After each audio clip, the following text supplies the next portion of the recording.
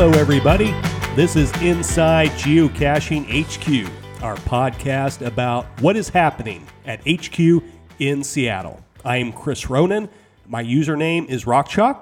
I am one of 80 or so lackeys who work here, and we really appreciate you having to listen to our podcast. This episode features Brian Roth, who is HQ's president and co-founder, and Sean Boots, our director of engineering. We are talking about waymarking because waymarking.com recently celebrated its 1 millionth waymark, which is super cool. I imagine our listeners have a wide range of experience with waymarking. Some of you may be really into it. Others may have only heard bits and pieces about it. Whoever you are, I think you will really enjoy this chat. So here we go. So going back to the beginning, when did the idea for waymarking originate? Where did it? Who was it, or multiple who's was it that originally came up with the idea for it? I mean, I would say one of the very first things that happened to me when I was hired to work at geocaching was to basically, I was hired as a helping hand to take on some of the coding work that Jeremy was doing. One of the things that was happening at that moment is that we were having some serious troubles with a few geocaching related activities. And so Jeremy was looking for a path to figure out how to fix those problems. And the two things were virtual caches and locationless caches. And so the site kind of came about as an idea when we were thinking about like how to solve those two problems. Virtual caches were overwhelming reviewers. People were putting really ridiculous things together, and there was a bit of a revolt at the time, and they wanted to do something about that. And then locationless caches were becoming a problem for the scalability of the website because so many logs were being placed under the caches. And locationless caches are basically the equivalent of waymarking categories. And so they're basically a theme like, painted mailboxes or something. Somebody would place a geocache that said painted mailboxes. And then the locationless cache would be everybody would go find a painted mailbox and they would place a log that says this is where the painted mailbox is. And they would show the coordinates and everything. And that people would put, in certain categories, they would put thousands of these logs, and it was just bogging the website down. And people were having a hard time opening up those pages because we weren't able to scale in the same way that we are today. And so also it was just like the system was, it was hierarchically skewed incorrectly, right? Technically those locationless locations needed to be geocaches. And so we needed to create a website that would handle that in a way that would work better. And so the idea of having these waymarking categories, which were basically locationless caches, would allow us to build a website that was kind of just like geocaching, only it was for these categorized types of virtual spots. And so we thought that we were solving both solutions because waymarks are generally just virtual spots, virtual caches. But in the end of the day, there was still desire from geocachers to have virtuals because it didn't quite, you couldn't just put random virtuals. They had to be very specifically categorized like a locationless was.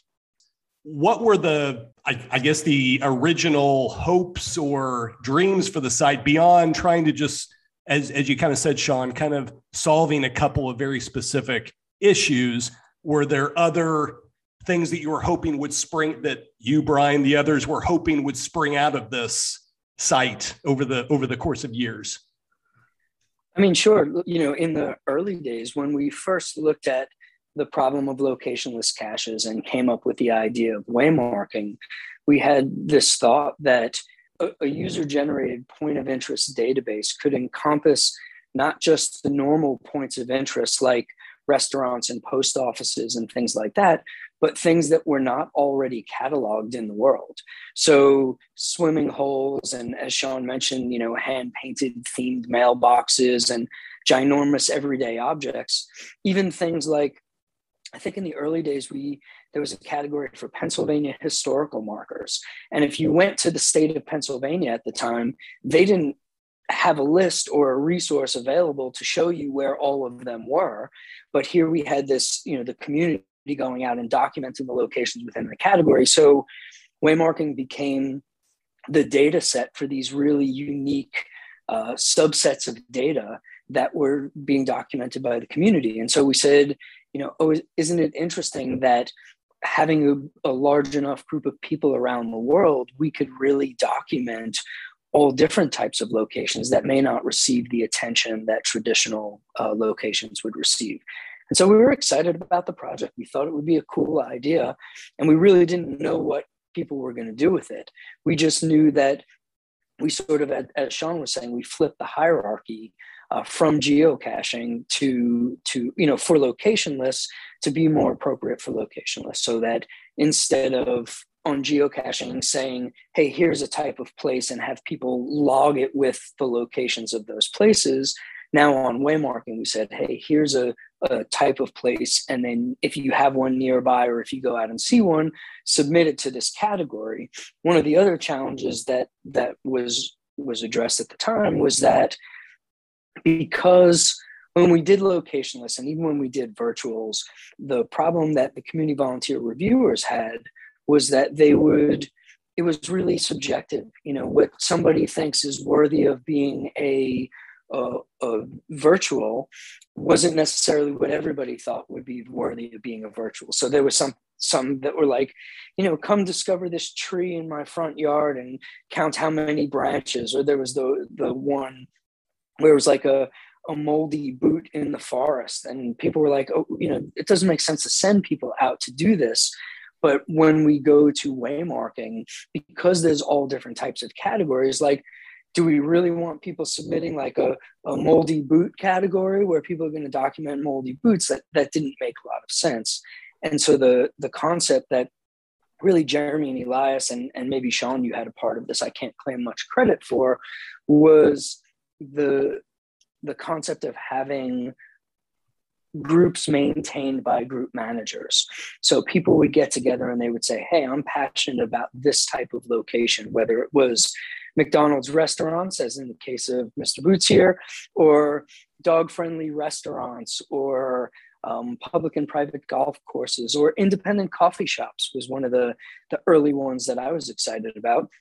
And it was, you would come together and you would form a group, you would define the rules for that particular category, and then as a group, you were responsible for maintaining that category and deciding, does this individual waymark submission meet the requirements for being included and published on the site within the category that we are now managing? And so by having the group management, it really helped to create almost like a bar for what would be acceptable.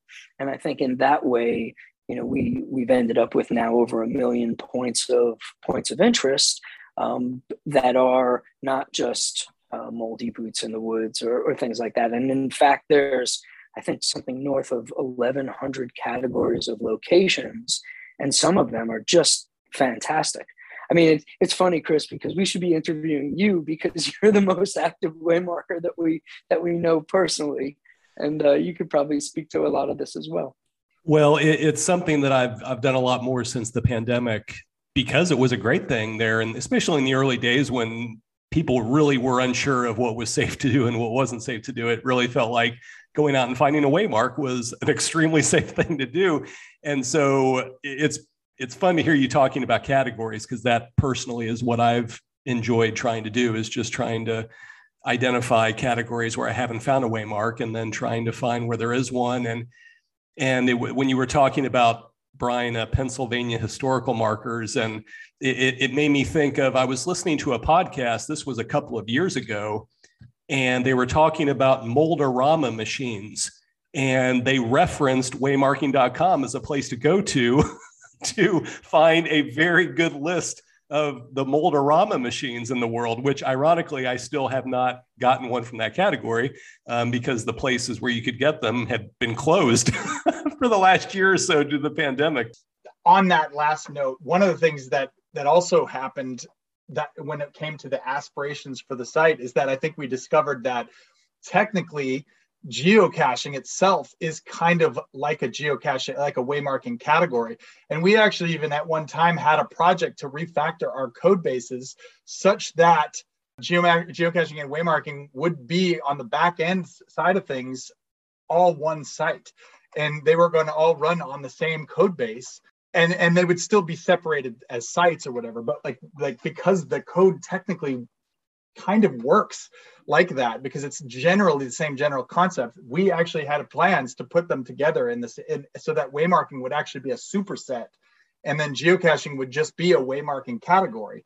But all the other categories were cool enough to warrant being their own sites as well. And so there were some thoughts that could be something we could do, is just like basically hand ownership over of those sites to the people who were running them in the form of those groups. And then they would actually have their own website that could technically be skinned and everything. But that project did not make it to the light of day, and probably for the best, to be honest. But it was planned at one point, and we actually undertook it for quite some time. Well, that kind of leads into what I was going to ask next, which was about what kind of talk was there? How much talk about would waymarking be integrated into geocaching.com? Would it be its own icon or something, where you would get quote unquote credit for finding waymarks on what kind of discussion, if any, was there about that in years past? We definitely had some discussion around it. There were discussions at one point about adding waymarks to the geocaching app so that people could go if they wanted to find waymarks as well. And I think we just felt like it would be too complicated and quite a bit of work to do that type of integration. And so ultimately we decided against it. And really what we decided around that time was that geocaching was growing pretty rapidly. And, we were a small company with limited resources, and we felt like, hey, here we have Where I Go, which is in a state of development. We've got waymarking, which is in a state of development.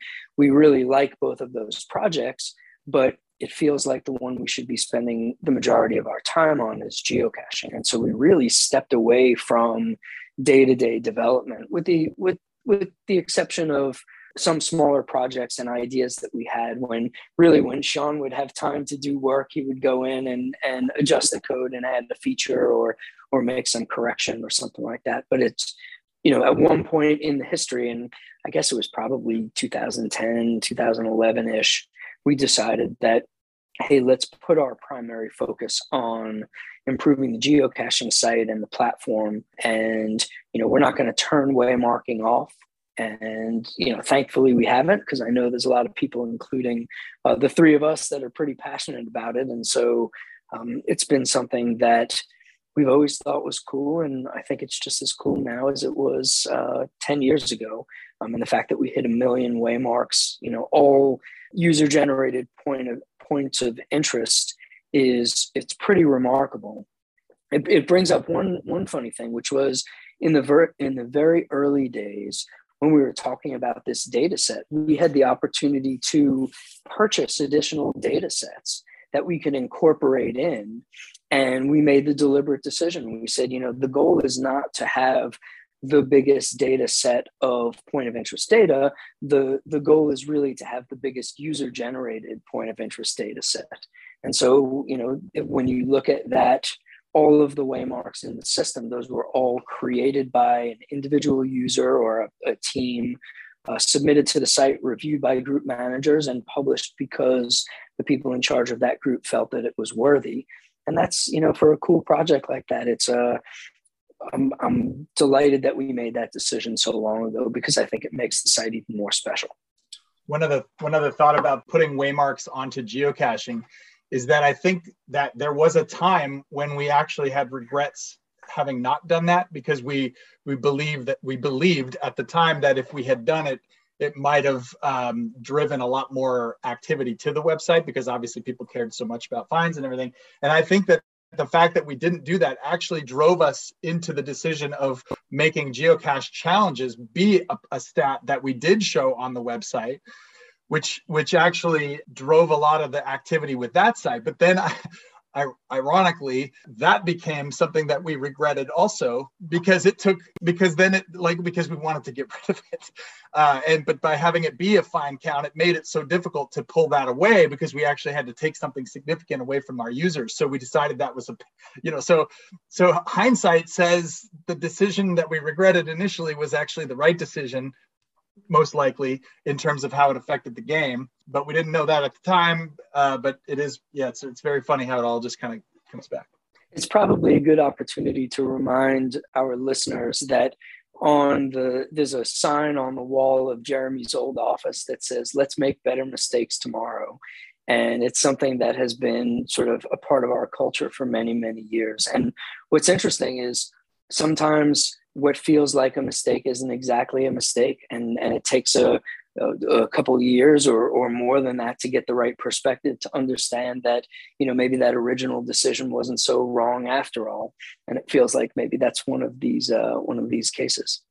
Yeah, I was going to say, you bring up geocache challenges. There's a lot of listeners that wouldn't know what those are. They might know what challenge caches are, but geocache challenges were a very different thing. And maybe we'll do a special episode someday about those. Or maybe we won't waste anybody's time. Or maybe we won't. Maybe we won't make the nightmares come back for the key players on that deal. But kind of going back to the beginning, Sean, what was the development process like for waymarking.com? Who all was involved? Was it mainly you, or were there other folks who were also involved with it there in the early days? In the beginning, it was an idea that we only, when I was hired, there were only, I think, 7 people in the office, including, and actually Brian was I think in 1 day a week at that time. But it was Jeremy Jeremy's process was he was the sole coder for geocaching at that time. And I became the sole coder for waymarking. And so we had Coco, who's the mother of Signal.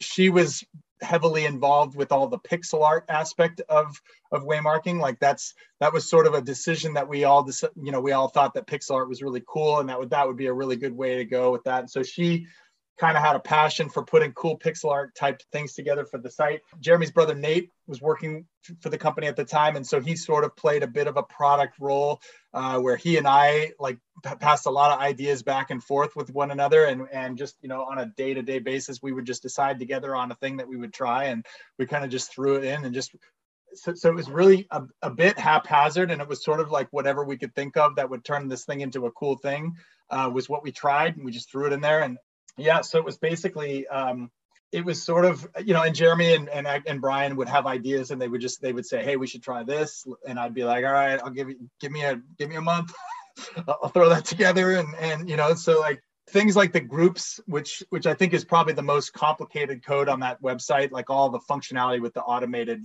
reviewing system that's in that code. Nate and I were pretty meticulous about how to put that together. We spent a lot of time figuring out what would be necessary and how that could be automated and how we would make that work. That was probably more of how it worked, was throwing ideas back and forth, and then I would just go in and code it up, and it would take however long it took. It was very just whenever you get it done, ship it kind of thing, and do your best to make it not buggy or whatever, which is as best as you can do with being a single person with no QA. We may have already said, but what year was this when this was all starting up? I was hired in 2004, and I think the first the first released version of waymarking went out I think in August of 2005. I think is when it first started, if I'm not mistaken. That's when we basically, anybody who was a locationless cache owner was given the opportunity to turn that cache into a waymarking category and automatically be accepted as a category owner. This is before the groups was in place. And then we would, in order to do that, we would have them retire or archive that locationless cache. And so that was sort of the key. And then we just had all these, that was how we kicked it off, basically. And for people who haven't been to the site or maybe haven't looked, there are over 1,000 categories today, which I don't know how many there were when you guys started. Sean, would you remember? Was probably, well, in terms of the locationless cache, I think it was probably I don't know, 50 to 70, I think maybe. It might have even been as many as 100. But yeah, and those were all categories that didn't have to go through the peer review process that we have today. So we that's another system that we developed. It was a system that you could, people could vote on the new categories, and we had it was a whole complicated system to get new categories up and running. But yeah, I think it was something like 75, I think, if I'm not mistaken. Do you have certain features, each of you, that you feel like are, I don't know, Sean, that you're most proud of from a development standpoint, or Brian, that something that you just really think is really cool? Are there certain features that each of you particularly enjoy about waymarking.com? Yes, absolutely. Go ahead, Sean. Talk about scavenger hunts. That's a good one. Yeah, Brian knows my answer already, but I mean, for me, scavenger hunts is sort of an idea that it's an example of like how when you build a feature, it doesn't necessarily guarantee that people are going to use the feature. Like there has to be some form of a press to get people to understand what it even is. But I think for me, the concept of scavenger hunts is what I, whenever I do Waymark, I use that, because for me, it's much more fun. It's basically you generate a scavenger hunt based on some criteria. And what a scavenger hunt is just a list of like, X number of waymarks that you want to go find. It puts them into a bit of a grid. So you have like sort of like a bingo grid of like, maybe let's say 9 waymarks that you're going to go find. And it doesn't show you the pictures of them on the scavenger hunt page. It actually shows you just squares with coordinates. And so you can kind of go to these geocache or waymarks, sort of like going geocaching. You go to the point, it takes you to the location, and then when you find it, you can log it, and then it unlocks that square. And so basically it's sort of like, it's kind of like it's a little bit like adventures, except that it's with category, waymarks that are categorized in on the site or whatever. And so for me, I took a couple trips to Europe, and I did like a scavenger hunt in Salzburg, Austria, and I did one in Munich, and it was like the most unusual and cool way to like experience a city that you don't know, because it's taking you to places like fire departments and like you don't actually know when you set one of these up what kind of generated places are going to be added to it, right? So this is just this randomized series of weird locations that you might just go discover in a city. And so when you pick something like Munich, all of a sudden you're just going to these crazy things. And for some reason, for me, like seeing the photos of waymarks in context is like really enjoyable for me. Like I really love to go to the waymark having an idea of what I'm going to go see, but then I actually get there in the real world, and it's like, that's how that puzzle piece fits into the real world. And it's just like there's something delightful for me about that.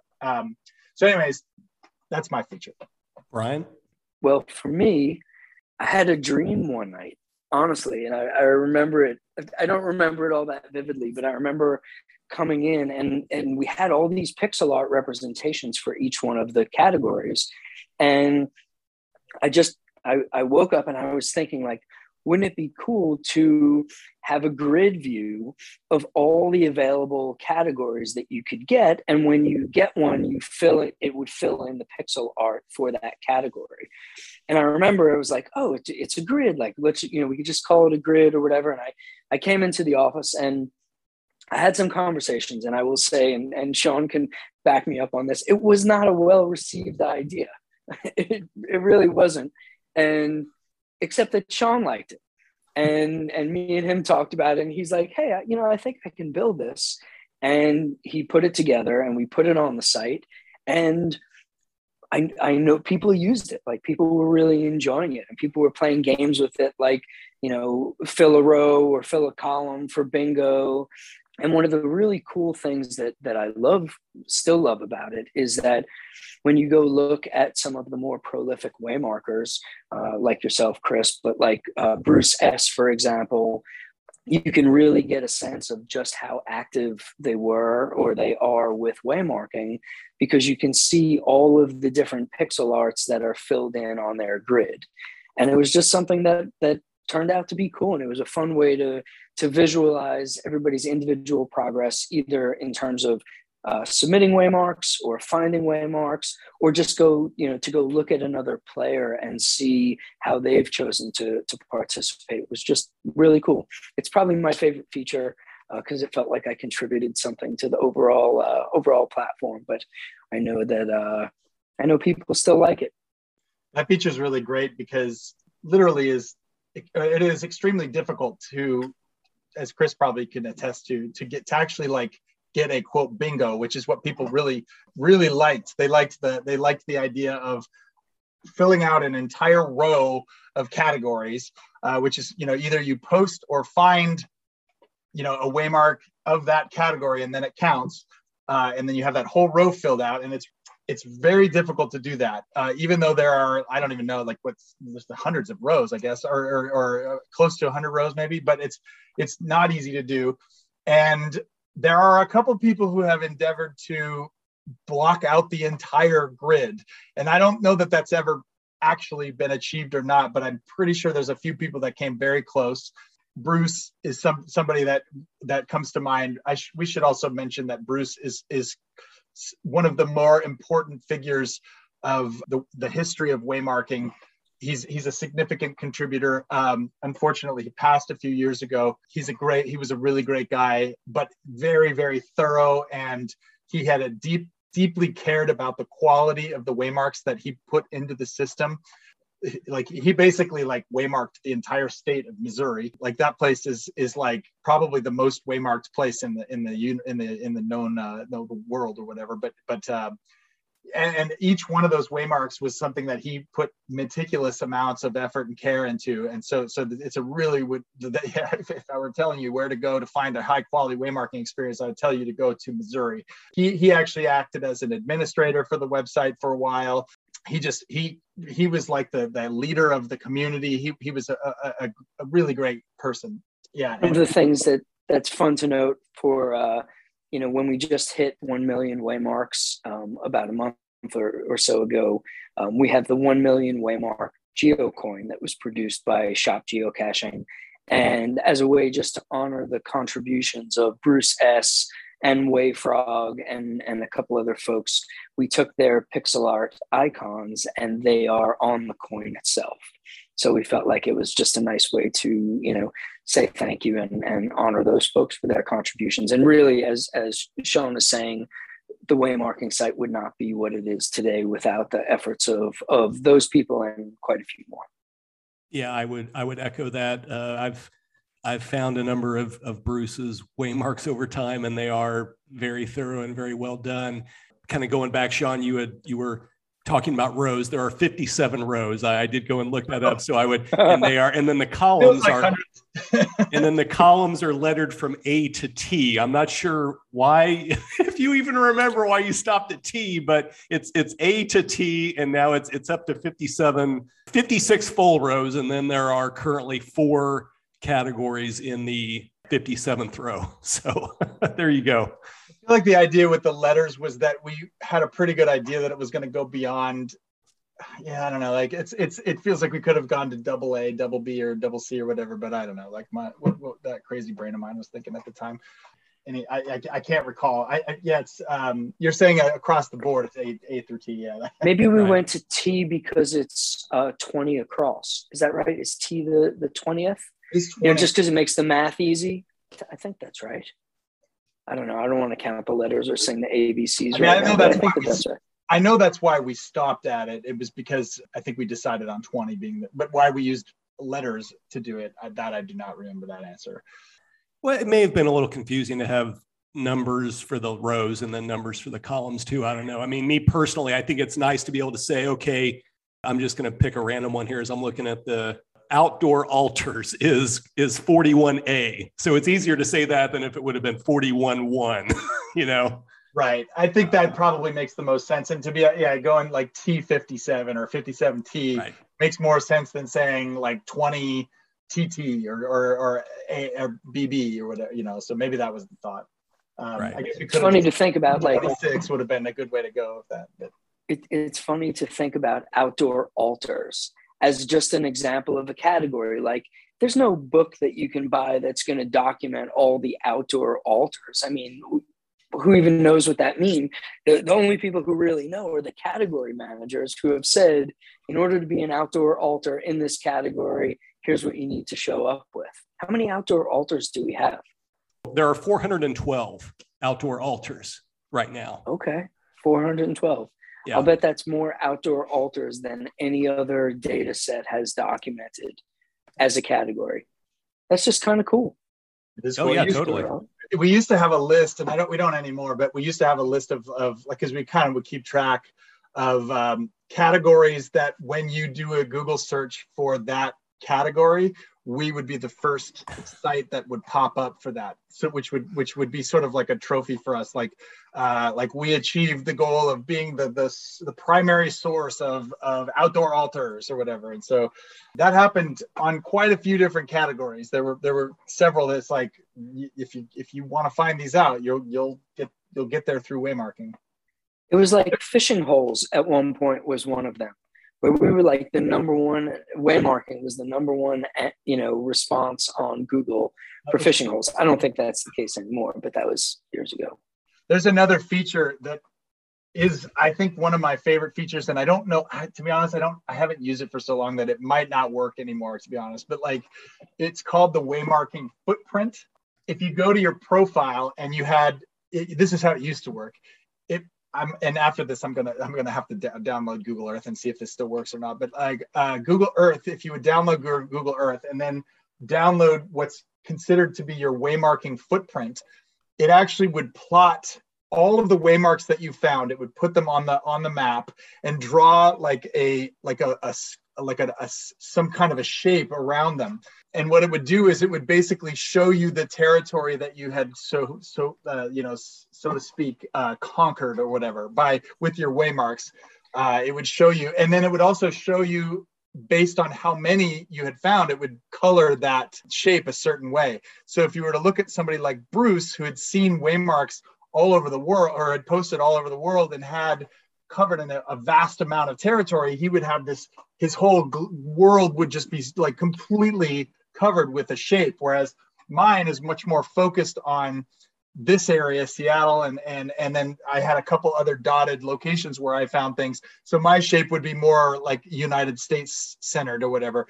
And then, his would be like this bright red color because he found so many, but mine would only be maybe like kind of a darker green color or something. Anyhow, it was sort of like a way to you would see people who never left their city and only had waymarked, but they had thousands in their city. And so they would have these like small shapes, but they were bright red from having so anyways, I always thought that was super cool, and the reason I thought it was so cool is because of the math that I had to do to make it work. I had to find a special algorithm to make it work, and I spent weeks trying to figure out how to make it work, and I was very proud of myself. So anyways, the website started around 2005. What was the quote unquote heyday of waymarking? What years was it at its most popular? And I think it was pretty much from, like it took a while to get it ramped up. I think like it took, we generated some interest immediately, but it kind of kept moving up. By about 2008, it was probably getting to that point, and I think that its best year was 2011, and then it started to go. It coincides almost entirely with like when we stopped throwing resources at the site. Like that's when people were seeing that the bugs weren't being fixed as quickly, and new features weren't being added. And so it had a bit of a decline at that point. So it went down to, the 2018 was probably its like low point. And now, well, we should talk about Waymarkly, which is, I don't know, I'm assuming people know what Cachly is, but Cachly is an app that's a geocaching partner app, and creator of that app also created a waymarking app, which I think has driven a lot of interest back to the site again. And now we're all of a sudden seeing kind of a renaissance or whatever, like a rebirth, I guess, because there's quite a few users that have all of a sudden started like taking to this again. And honestly, this Waymarkly app is really the missing piece of what has always been missing from waymarking. Waymarking is super cool, but it's hard to use because it's a website. And so we're all using our phones. It's not that fun to put logs in a web code on a phone. It's just not that easy. And it's not really that designed. It's not web responsive. It's, it doesn't nicely fit on a phone. So you kind of have to like mess with it. The app, however, is really well done and makes it a lot more, mostly for visiting waymarks. It makes it a really lovely experience. Chris, you've done it probably more than anybody here, but it's given a reason, or it's made it doable to actually play this game. Yeah, it's really a game changer. As I said before, I got more into waymarking again when the pandemic began. And at that time, it was before Waymarkly came out. And it was a huge pain to create a list of waymarks that I might want to do. I would download them all as each one as a GPX file and then load them into my Garmin and or different things like that. So certainly Nick's project, Nick of Cachly, this Waymarkly app for iOS. If you haven't checked it out, you should. Ironically, Sean, you're not an iPhone user, so you have not been able to use the app. Trust me, it's frustrating. It makes me so sad. No, it's giving me incentive to make my own Android version. But that's I don't know if that's ever happening or not, but it's something I've thought about. But yeah, it'd be really nice if we had an Android app. So I think you guys maybe touched on it briefly, but we talked about the site's heyday. Then could we talk a little bit about why the active development did not continue? I mean, I think you just kind of briefly alluded to wanting to focus on geocaching. That's kind of where the resources for a small company had to go at that time. I mean, that's really it in a nutshell. We were a small company and we didn't have a lot of resources. Like, I think a number of people out there know that we're not a funded company, so we haven't raised venture capital or private equity, and we really fund all of our operations through premium memberships primarily, and then merchandise sales from Shop Geocaching and some programs like Travel Bug Promotions and Geo Tours and some of the smaller commercial adventure lab tests that we're doing. And so we just didn't have a lot of resources, and we were forced to choose at one point because geocaching was growing so rapidly and required a lot of attention. And we made a conscious decision to say, again, we're not going to turn them off, but let's put them aside so that we can focus on what we think is most important now.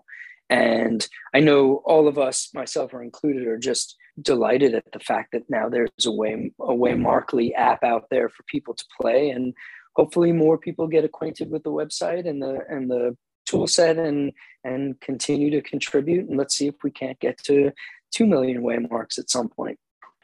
Are there any future plans for the site? Is there anything that, Sean, I know you kind of get in there every so often when you have an opportunity that you're very busy with your job at HQ with geocaching related stuff, but whenever I talk to you, you seem to have different things percolating in your mind that you would like to get to if you had a few free minutes here. Yeah, I mean, it's definitely continues to be a maintenance mindset with waymarking. I think we always want it to work. We always want it functional. There's been some thoughts about using it as a bit of a test bed for trying some experimental type ideas. I've talked with our product manager, director of our product about potentially playing with waymarking as some form of, we want to try some idea first there, see if it can how does it get received? I don't have any really good thoughts about what ideas that we're talking about yet, but like we've discussed the possibility of doing something to that effect. Obviously, I have an interest in keeping the site up to date with latest technology and under the covers, at least, so that it continues to run and that we don't have things deprecating under us and just having it break automatic.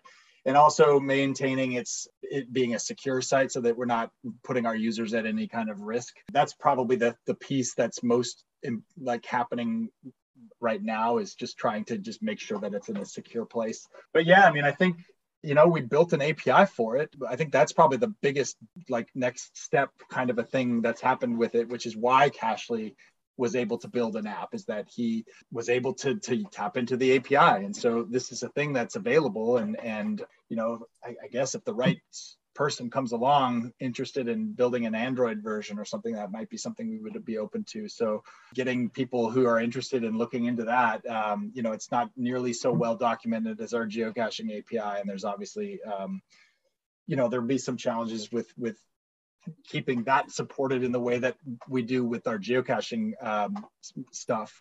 But adding more functionality to that API is probably going to be the next more likely if there's anything new that is added, that would probably be how we would go about it. Connecting that to the website too, so that the code is happening with Waymarkly exactly the way it is with the website. I mean, there's some things that are happening like that could happen, but yeah. So I mean, keeping it alive, keeping it moving, maybe throwing some experiments in there every once in a while with the very little spare time I have. I have some interest in doing that for sure. Making that API into something a little more robust or whatever would be kind of pretty cool too. Well, for both of you guys, just as we close out here, hitting 1 million waymarks, that must have been pretty exciting for both of you, given that you've both been here since the very beginning of this thing. Yeah, absolutely. It's remarkable, really, to consider that here we put this tool set out into the world and enough people adopted it to the point where 1 million points of interest it's a really significant number, especially when you consider the amount of work that needs to be done in order to create the categories, administer the categories, go out and document the locations, acquire the metadata to associate with each location, submit it, have them reviewed, have them published.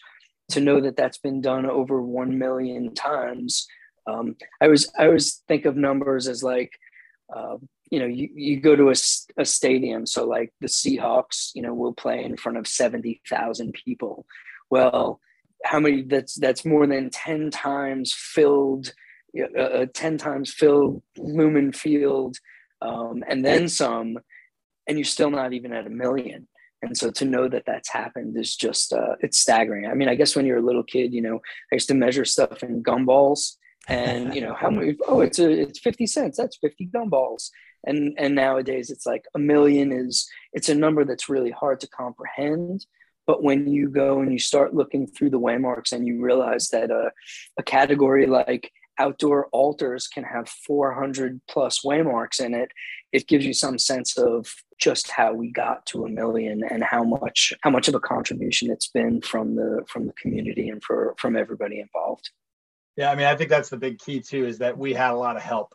Starting with Bruce and Wayfrog, like the two administrators that we've had that have mostly taken over administration for this website over the past probably getting close to 10 more, maybe more years. Without that, I don't think this would be possible. So that's a huge important piece of this equation. But I will say that I take a little bit of personal pride in the fact that this website has been able to be largely functioning on its own in terms of maintaining groups of reviewers who are actually actively reviewing waymarks as they come in. Like there's a huge number of people who are actually participating in keeping this thing alive. So the passion of this community, even though it's not a large community, it's pretty small, but they have a huge amount of passion and they're actively working to make this thing into what it is. And so for us to take credit for it is really wrong, I would say. I mean, it's more that we just kept it up. That's where we get to take credit, I guess. But it's really all about the people who love the site and who keep using it. And Brian, you're a waymarking officer. I am. I have, since we started it, I think I'm currently an officer in 9 categories, but some of the original categories were started by me. So the independent coffee shops is one of them.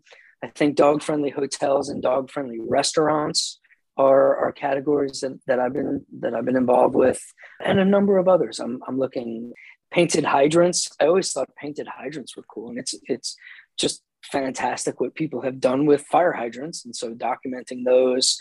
I think you actually approved one that I submitted for a painted hydrant a couple years ago. I approved a dog-friendly restaurant earlier today. They just show up in my email and I'll go in and I'll look at the categories, and if it meets it, and oftentimes I'll try and send a note if it's a cool picture, or say like, oh, this looks like a lovely coffee shop in Chile. Like I'd love to visit there one day, just to, you kind of make a connection with people that are on the other side of this. I don't know. It's just another cool aspect of the site. I've always enjoyed it. Aspire one day to visit some of these independent coffee shops around the world and see how many I can log and maybe get a mocha or something, but we'll see how it goes. Right now, in my limited free time, that's not exactly as possible as I'd like it to be. Before we go, I have to tell one more story about, well, it's kind of a combined two stories. One is that the first category of waymarking was a McDonald's restaurants. And I forgot to tell this story when we were talking about the idea for why this site came into play. Before I worked for Groundspeak, I had always made I had kind of a thing for McDonald's. I was like, I ate it way too often. I really thought I just I don't know. I just had a thing for the branding of it. I just kind of thought it was kind of fun. And I know that's like, there's a bunch of people that feel the opposite, and that's fine. But anyhow, we had this idea that one of my friends and I had an idea that we would want to, someday we wanted to go and eat at every McDonald's in the state of Washington, or at least in the general area. And before this project happened, we actually thought that was a doable that was something that was possible. But now I realize that would be very difficult to pull that off. But anyhow, I started thinking, hey, it would be kind of cool to have pictures of all the McDonald's is around. And so I just had this sort of personal dream of like, and I never even put it together that this site that I was building would be the perfect tool for making this goal happen, until we started looking for content as a first round thing. And so McDonald's became the first category. And ironically, again, that was probably the wrong decision in terms of like making this into something that people wanted to do, turning it our very first waymarking category is a commercial like restaurant that is polarizing and whatnot. I think like waymarking in the early years was branded as like corporate, but like, McDonald's, it's all about McDonald's. People didn't understand how cool these things really were, because we pushed too much that it was also allowing corporate commercial type things as well. And I think that was probably, in hindsight, a mistake.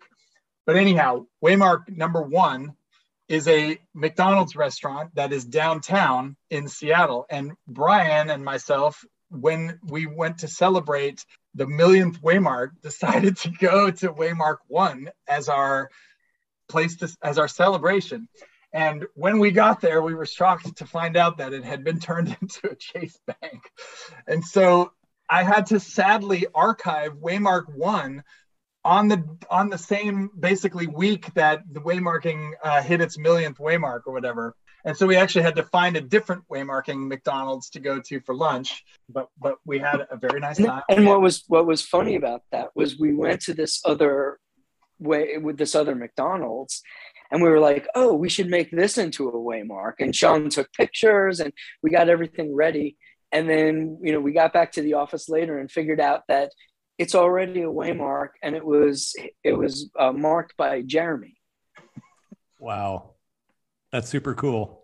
So yeah, we got to log a Waymark rather than post one, unfortunately. Exactly. Well, this has been great. I've really enjoyed hearing some of the history of this, and I'm sure people will also enjoy hearing it. Guys, thanks a lot. I really appreciate your time. Thanks, Chris. Thanks, everybody. Thank you so much. That was great. That was fun. That was Sean Boots, HQ's Director of Engineering, and Brian Roth, our President and Co-founder. Go to waymarking.com and dive right into it. And if you're an iOS user, download the Waymarkly app and give it a try. You use the same login credentials on Waymarking as your geocaching account, so it is really easy to check it all out. Hey, if you have an idea for us to cover on the podcast, send an email to podcast@geocaching.com. I always love to hear from you. For Sean and Brian, for myself, and all the lackeys at HQ, happy caching and happy waymarking.